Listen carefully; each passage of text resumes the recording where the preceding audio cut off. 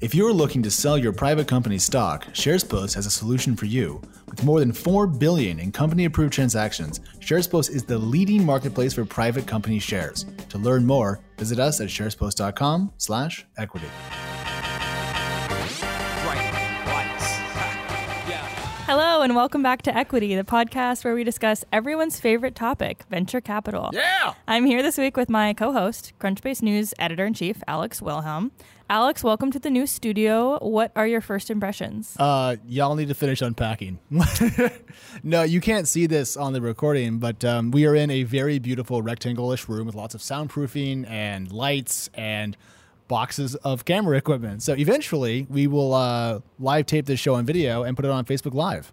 And I just made that up, so we might not. But anyways, the point is it's a great space, and I'm glad to be here. Yeah, it's nothing glamorous, but it does the job. Yeah, it's okay. Compared to the last room we were podcasting in, this is like Versailles. That's a good point. Yeah. All right. Well, we got a lot to talk about this week. So let me just jump in and let's do a quick rapid fire of some of the big deals of the week and also some of the big M&A transactions. I'm starting off with the most recent, which is news that Thumbtack, which is a online marketplace for easy to do, simple neighborhood jobs, they are raising up to $120 million in Series H funding. So we're making our way through the alphabet deep here. Yeah, Mm-hmm. this is the type of round you do. It's a super late stage round. And now is the valuation going up as part of the transaction? No. So according to Delaware stock filings, they are raising at a flat valuation. So they are selling the shares at the same roughly $8 share price that they sold their Series G shares in 2015. So that's a long time That's ago. not only 4 years ago. Yeah. So that's bad news on a few counts, like given the fact that it's been so many years and they are not seeing a premium. It also kind of suggests that their investors are not confident in the prospects of Thumbtack. So a couple interesting details, I'll be fast, is that Thumbtack, according to sources, was looking for an acquirer and did not succeed. So they turned back to their investors, and that's why we're seeing the flat valuation. I see. So we'll see. This is not a closed round. This filing suggests they've authorized it. So we'll see. One more note though, it's not that no investors have no confidence. If you can raise $120 million, people still believe in you, but maybe the optimism about short-term returns has been tempered by, I think, what we could politely call market realities. Absolutely. And one of the sources did say that they were pretty shocked that Thumbtack was raising that much. Anyway, let's move on. Sure. Did you see news about the Bird and Scoot? So, yes, I did. This is a scoop that you and I think Ingrid Yes. over at TC had. And my first impression was about time. Yeah, I think we all thought there'd be a lot more consolidation and M&A activity in the scooter space, given that there were so many players and then, a few really large players and then several, maybe even a dozen smaller startups. But I think this may be, aside from Lyft's acquisition of Motivate and Uber's acquisition of Jump Bikes, This would be the first scooter M&A transaction. Well, it's the first M&A transaction that's been kind of put together by Bird or Lime, the two leading American and also in some ways global scooter players, and the two most famous ones in the space. The first two scooter corns back in the day. Now, Scoot, Kate, is not the biggest company in the world, but Scoot is the one that also does the little electric mopeds. Exactly. Yeah, Yes. I think I think a lot of us here in San Francisco are familiar with Scoot because of the mopeds and because Scoot is one of two companies, Skip and Scoot, say that 3 times fast, that actually got a permit to operate in SF. Yes. So companies like Bird and Lime, which are the most popular brands in the space, weren't able to get permits. I think that's because of the way that they entered the market, which was kind of like we don't care about the rules. Here we are. We don't need your permits. Whereas Skip and Scoot were a little bit nicer in their approach and kind of went about it in a rule-abiding way. Yes, but if you're Bird and you did not follow the rules and you don't currently have access to the SF market and someone else does and they're smaller than you and you have both cash and stock, what can you do? Well, you can buy them. And then all of a sudden you have access to your home market. And that was a lot of the reaction I received from that story was like, oh, haha, look at Bird just paying however much. I mean, we don't know the price of the deal just to get their way into the SF market, which is a big market, but is it worth, the tens of millions that they're going to pay? People pay a lot of money for stuff around their hometown. People do care a lot about geographic proximity. And, I'd wager you that it's probably going to be a lot of stock. I don't think they're going to be shelling out $50 million in cash for this deal, whatever it ends up being worth, because Bird consumes a lot of cash. And they haven't seen their valuation go up as much as they would like in their last couple of funding rounds anyways. So probably cash is a premium, stock is free to go. And so... Yeah, it is a little interesting. So Bird's last valuation was $2.3 billion. But In researching for this story, I was not able to find anywhere the exact amount of money they raised in that last round. And they have closed the rounds. It's closed. They said they confirmed. But there's just no evidence of what exactly it was. Their story saying it's $400 million. Their story saying it's $220 million. Like, it's just no idea. I have a hypothesis that in that situation, the lowest number is going to be closest to the truth. Fair enough. Yeah. But if it was 220 at a 2.3... how long ago was that now? It was some time. I mean, I think news initially on that round broke around a year ago this time. It's one of those rounds where there were a lot of stories, there was a lot of conjecturing, there was a lot of anecdotes, and there wasn't a lot of facts. Okay, fair enough. But I mean, my point is, I doubt they had that much of that money left. Yeah, a year ago, given their enormous capex with scooter development, scooter deployment, how much of that 220 is going to be sitting in the bank account? Probably not a lot. So I'm presuming the Scoot deal will be stock. Ergo, the actual purchase price of getting their home market back isn't like they're going to sell their left leg. They're just going to promise off part of their future. So moving on, Google is buying Looker for $2.6 billion. And this morning I saw this news. I nodded my head and went, sweet. What's that? And it turns out, Kate, that Looker is having to do with things in the cloud. And as we all know, Google is competing with both Microsoft's Azure and Amazon's AWS cloud platform. That's my entire take on this deal. It's cool. Look at that. I got nothing to add. Okay, cool. Moving on. Mirror, everyone's favorite meme that's actually a startup, is raising between $30 and $40 million, we think, at a valuation of about 300. And Kate, is that pre or post money? Do we know? I believe it's post money. So, I'd been chasing this down for a while, trying to figure out what was going on because I'd heard they were raising. Actually, I'd similarly heard they were raising at a flat valuation, but according to the filings that I eventually got, they're not raising at a flat valuation. They've actually seeing quite a nice premium from $200 million to $300 million valuation. And this is in a very short time period since Mirror actually released their first product, which, for those of you that aren't familiar, it is a mirror that doubles as an interactive home gym, like That's a not portal, a joke. kind That's of a thing. Yep. Yeah, so when you're not using it, it's straight up a mirror. And when you are using it, you can see yourself, and there's like a nice AI coach who can help you work out better. Yep. A couple of things. One, this sounds kind of ridiculous. I actually think it's kind of cool. I think that we're seeing startups draft on the back of Peloton's success, and we'll get to more of that later on. And also, don't forget that a $300 million valuation is huge. I know in like today's era of like Uber, 120 billion or 90 billion, we get kind of lost in the stratosphere. 300 million up from 200 million is an enormous success. That shows a lot of confidence on behalf of investors. It's great for the company, not to be sniffed at, even though it's not, the top of the pyramid. Yeah, I mean, I think VCs are looking at Mirror perhaps as one of the next big things in fitness tech, especially, given the massive success of Peloton, which actually, went through a long period where people kind of thought that it was BS and that no one would want to not only buy a Peloton for $3,000 or however much, but then continue to pay a monthly fee in order to actually experience the content, which is really the upside of actually purchasing a product like a Mirror or a Peloton. Yeah, people didn't fully understand or grasp the TAM that is the yuppie market today. But I think the existence of Blue Bottle as a franchise indicates that Peloton would, in fact, actually sell well in the market. And if you were a Twitter user, pretty much you're just looking at the Peloton demographic right there. So speaking of which, though, I'm going to throw it to you. The big news out this week from Big Bike is that Peloton has announced publicly that it has filed privately to go public. Unfortunately, there's not much else to say because when you file confidentially, we don't have access to that S1 filing. Eventually, Peloton will reveal that. We don't know when that's going to be. So it's a matter of just sitting tight and knowing the IPO will happen in 2019, but just not exactly when. Yeah. And this is an IPO that we've been waiting for some time. We have been expecting it. And it's going to have two main components that we're going to dig into. First off is the hardware side of the business. How much gross margin do they drive, if any, off the bikes themselves? There are costs with development and production and shipping and installation and so forth. And then also, what is the margin like on the subscription side of the business, which is that $40 a month, give or take, people pay. And the hybrid of those will determine the valuation. And we'll see a lot of fun things like, is it valued as a pure software business or is it valued as a hybrid hardware and software company? Yeah, and I think it'll be valued as hybrid. I also think when we get the S1, we're going to see a lot of their forward-looking, ambitions of really focusing more on the media element of Peloton because, a lot of that is original content, like in the sense that Netflix is original content. Because, Peloton is creating so much original fitness content. And I think that they are going to focus a lot of their efforts in the future on that side of the business. Yeah, here's a question. Just while you were saying that, I had a thought. Fitness content doesn't go stale quickly, right? Presumably a bike class that you record, you can keep for 5 years and keep reusing. So it probably has a pretty long shelf life. So well, on one hand, yes, but on another hand, Peloton users many of them are very committed to the individual instructors, and they're watching each I don't know what you would call it, but I want to call it an episode. Session? Yeah, a session, and they're treating it like an episode. Like, would you want to rewatch the same episode of your favorite show?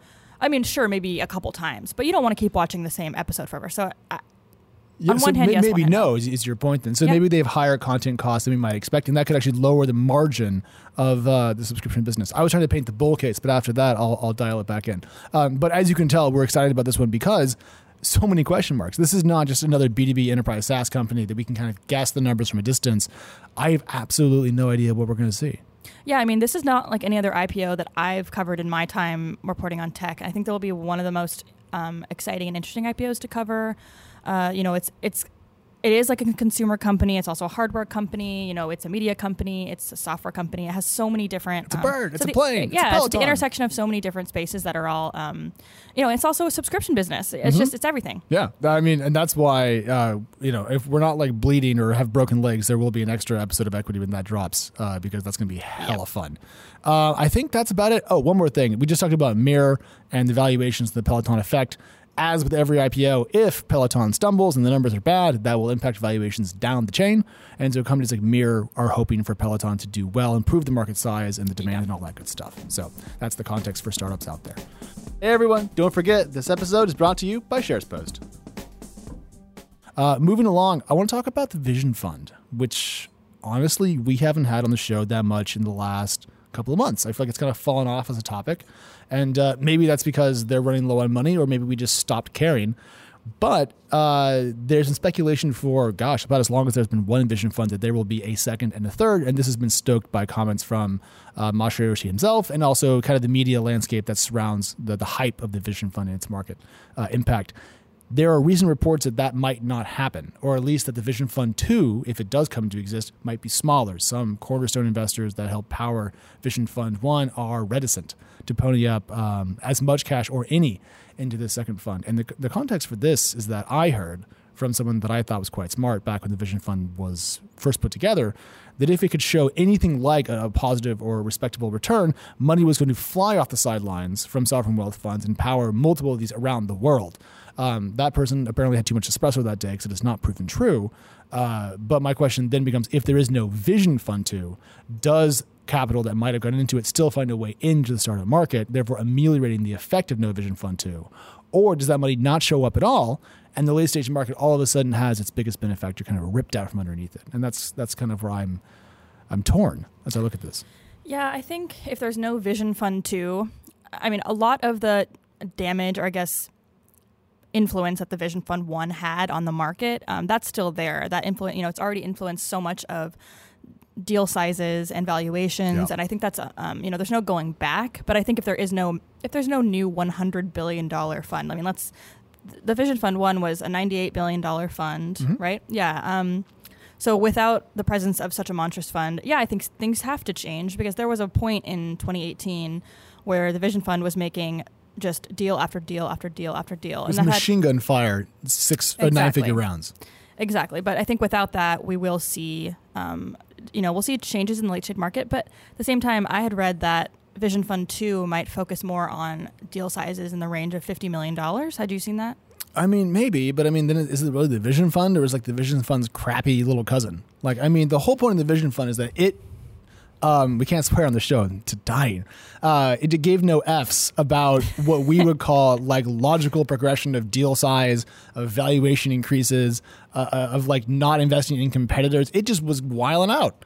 And that was what made it different. If it's just another late stage fund that makes relatively conservative bets, whatever. I mean, well, whatever, what, in the sense that you'll be bored covering it? No, I don't think it'll have the same impact. I mean, the Vision Fund walked in and single-handedly created market froth and hype and pushed a lot of companies to think bigger, maybe stupidly so, than they would have otherwise. If we're just going to have another IVP in the market, that'll still be a change, one, and it'll be a shift in I think, sentiment at a lot of late-stage companies that were expecting to have enough capital available, they never had to go public. Yeah, but I don't think the Vision Fund was a net positive. I mean, there are a lot of things the Vision Fund did that may have screwed a lot of companies. Like, we've talked about this on many occasions, but they gave so much money to companies like Brandless, and it's WAG, right? Or is WAG. it? Yeah, and those companies, given how young they were and the fact that they hadn't raised, that much before that, a lot of people question whether they were able to spend that cash in a way that benefited their business or if it actually dragged them down. I don't think we're going to know that,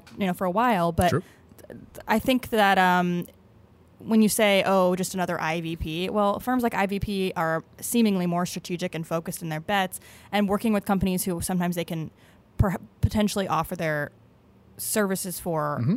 Whereas the Vision Fund, it did seem like a little bit of a spray and pray mentality at times. Right. It's like if you sit at a blackjack table in Vegas, there's like the guy to your left who can actually count cards, IVP, and then there's the drunk dude with a Hawaiian shirt that's unbuttoned down to his navel, Vision Fund. If you don't have that guy and you replace him with another dude who counts cards, it's going to change. There'll still be money at the table, but the sentiment will be different and the climate will change. Mm-hmm. And if the climate changes in a not emotionally driven, but sentiment driven business like private capital and private investing is, that will change things. I think the TLDR here is if the Vision Fund doesn't raise a Vision Fund 2, we will feel changes in the market. I think we will see deal sizes come back to earth a little bit. Mm-hmm. And I think we may see at least not increasingly large valuations. Because I think that people may, especially now that it's been a couple years, people may underestimate the force that is the Vision Fund. We don't have the Vision Fund, that obvious force that you'll feel the dark lack. Cloud is gone. Yes. A couple of quick notes about why this might be. It isn't just that people like Kate and I think this way. I mean, there's been structural problems with the Vision Fund. There's been some discussions about opacity and how it operates, how its decisions are made. And I would throw in there's probably some questions about the prices it's paying. Uber managed to claw back above its IPO price for a hot second and then it's back under it today. And didn't last long. Didn't last. Nope. People are concerned about WeWork's valuation or the We company's valuation. These are two companies that the Vision Fund put a lot of money into, and perhaps people are less confident in its ability to pick winners and undervalued assets that will then appreciate. Maybe. But the point is, what seemed to be a pretty likely occurrence is now seemingly less likely, and that's a big thing to pay attention to. If you are working for a late-stage company, you might want to hire an IPO lawyer and start talking to them, because you might not be able to raise infinite money. Let's move on, though, to something a little bit earlier in the stages. And, well, it's more of a metamorphosis, if you will. The caterpillar has become the butterfly, and Social Capital is now Tribe, I think. Yeah, so, I mean, it's not as simple as a rebranding. Social Capital, as you guys probably know, transitioned into being kind of like a family fund about 9 months ago. It's kind of a long story, so I'm not going to go into that, but it no longer exists as a venture capital fund. But a bunch of its early stage investors have decided to launch what is essentially Social Capital 2.0, known as Tribe Capital. And it is a fund made up of 7 former investors and operators at Social Capital. They've invested in a bunch of Social Capital portfolio companies. Like I said, they've hired a bunch of former Social Capital employees, and they are operating with the exact same proprietary software platform that Social Capital used in its data-driven investing days, which is called the Magic 8 Ball. The Magic 8 Ball is the name of their data-driven platform. Exactly. So it's a tool for due diligence for investing in startups. They're relying heavily on data, but it's not an exclusively data-driven strategy, meaning they don't plug data into an AI platform and have it spit out whether or not they should invest. They just inform their investment decisions with this data platform, which is called the Magic 8 Ball, which is a very venture capital thing. It's a very venture capital. It's like it's because it's the opposite of what it is. A Magic 8 Ball is a random number generator that gives you a wrong answer, and presumably this platform helps you make a good decision. Do you know how it works in any capacity? Does it generate like ratios in the SaaS market that help you understand efficiency, or does it do things that are more exotic that we might not understand? So Jonathan, who's a former partner at Social Capital and who's leading this effort at Tribe, he wrote a very extensive, detailed blog post on this. So if you want to know what the details, I would go there. We'll link that in the post on TechCrunch for this episode. Yes, we can do that. Okay. But I will say, because they're working with early stage startups, they're not able to have the luxury of looking at their financials. So they're plugging in data, like you mentioned, their industry data on other on potentially competing businesses.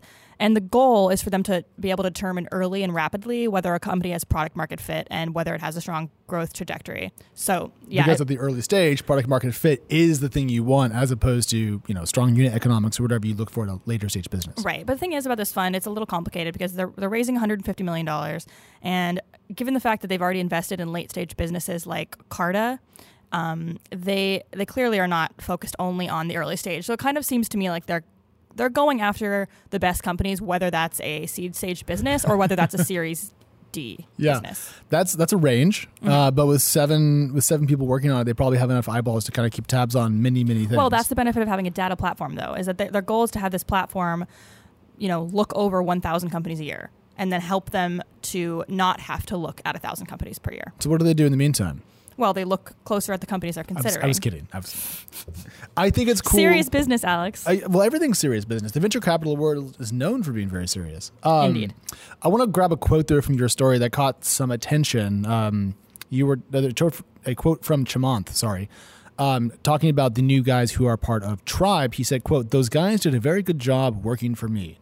And the quote goes on, but this was flagged to me by someone in my Twitter DMs as like, And you said before the show that the tone of that comment wasn't as dismissive as it reads in print, and I wanted to kind of give us a chance to clear the air on that. Yeah, so I chatted with Chamath, and that was the statement he gave on what Tribe Capital is doing. In short, he said he was proud of them for going off on their own. He said that when he went off on his own to build Social Capital, it was an amazing experience for him. And I know I said I wouldn't go into the social capital thing, but what had happened is Chamath one day decided that he didn't want to do venture capital anymore because he wanted better returns and he wasn't seeing the returns that he wanted. And he made a call that was pretty bold and also a little bit like, yikes. I mean, those people are VCs and they no longer work at a VC fund. They all have to get lost. And they did. They all moved on. And that's why I thought this story was interesting is, of course, you have VC firms fall apart, people move on, but not so often do you have a few partners rebuild a firm that is in the exact image of the firm that they spent several years at. It feels like a reconstitution, essentially. Yeah, and in the quote that ends my story, one of the partners he's like, yeah, well, we all had job offers, so why did we get back together? Well, we spent years building this thing, and we still wanted to build it. So it makes absolute sense, and I think I recommend anyone go read that story because I think it's an interesting venture capital tale. And as always, there will be a link in the podcast piece attached to this very audio recording. All right, so this is a tough transition, so I'm just going to do it. Go for it. There has been a ton of female-founded companies entering the Unicorn Club in 2019. Yeah, so if you think back to this show, gosh, I don't know, 4, 6, 8, 10 weeks ago, there were 2 new female-founded companies that reached unicorn status on the same day.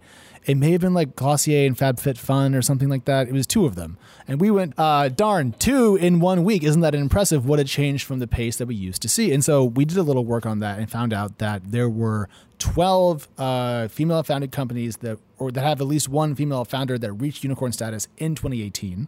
And there have been 10 so far in 2019. And we are, as you know, about halfway through the year. And so we are on pace, if more of this keeps happening, for the largest number of known female-founded companies reaching unicorn status in 1 year. Now, is it a large percentage of the total? Not as high as it should be, but certainly it's progress of a sort and an encouraging note, I think, to hear out in the market. Definitely. I think a few things are happening. So what we've talked about in the past, and one of the biggest issues when it comes to funding female founders, is that there's a really big hole in the market when it comes to late-stage rounds for these businesses. So female founders, according to data, are able to raise seed rounds. They're able to raise Series A rounds. But as you work your way up that ladder, it becomes increasingly difficult for female founders, again, according to data, to close rounds. So I think what we're seeing, which is really great, is a trend in which female founders are having an easier time closing these Series D rounds. And what we're going to start seeing is an influx of female-founded IPOs. And there's still been so few. I think, that's the reason when Katrina Lake took Stitch Fix public, it was this huge moment because you just never, it was so rare to see a woman, ringing in, I don't know, was that a NASDAQ or a New York Stock Exchange? One of the two, but doing the bell ringing ceremony, the famous kind of ticker tape moment you get. Right, exactly. So I'm really excited. I think we will, not Rent the Runway, The RealReal just filed to go public. They did. And they are female founded and female led. Did you read that at S1?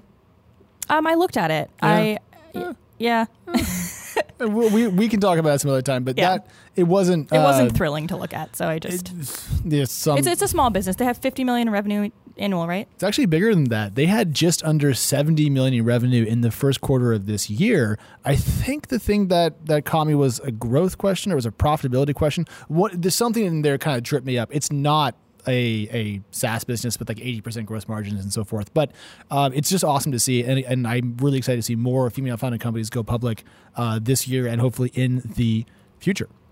Definitely. I mean, I'm always excited about female founders. it's good that there's good news. It's better than just saying, hey, there's one finally. It's more like there's a class, a cohort, kind of a cadre of these companies moving forward.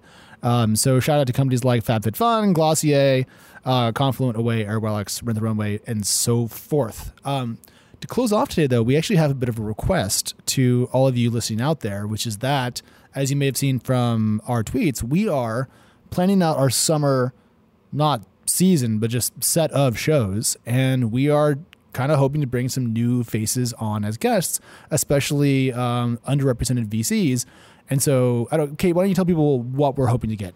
Yeah, so unfortunately, we don't have founders on Equity. Equity is a venture capital focused podcast, which means we have venture capitalists as our guests. True. So we want to hear from you, who you're interested in having on the show. And just a reminder, when we have VCs on the show, we don't interview them typically, unless it's a very special occasion.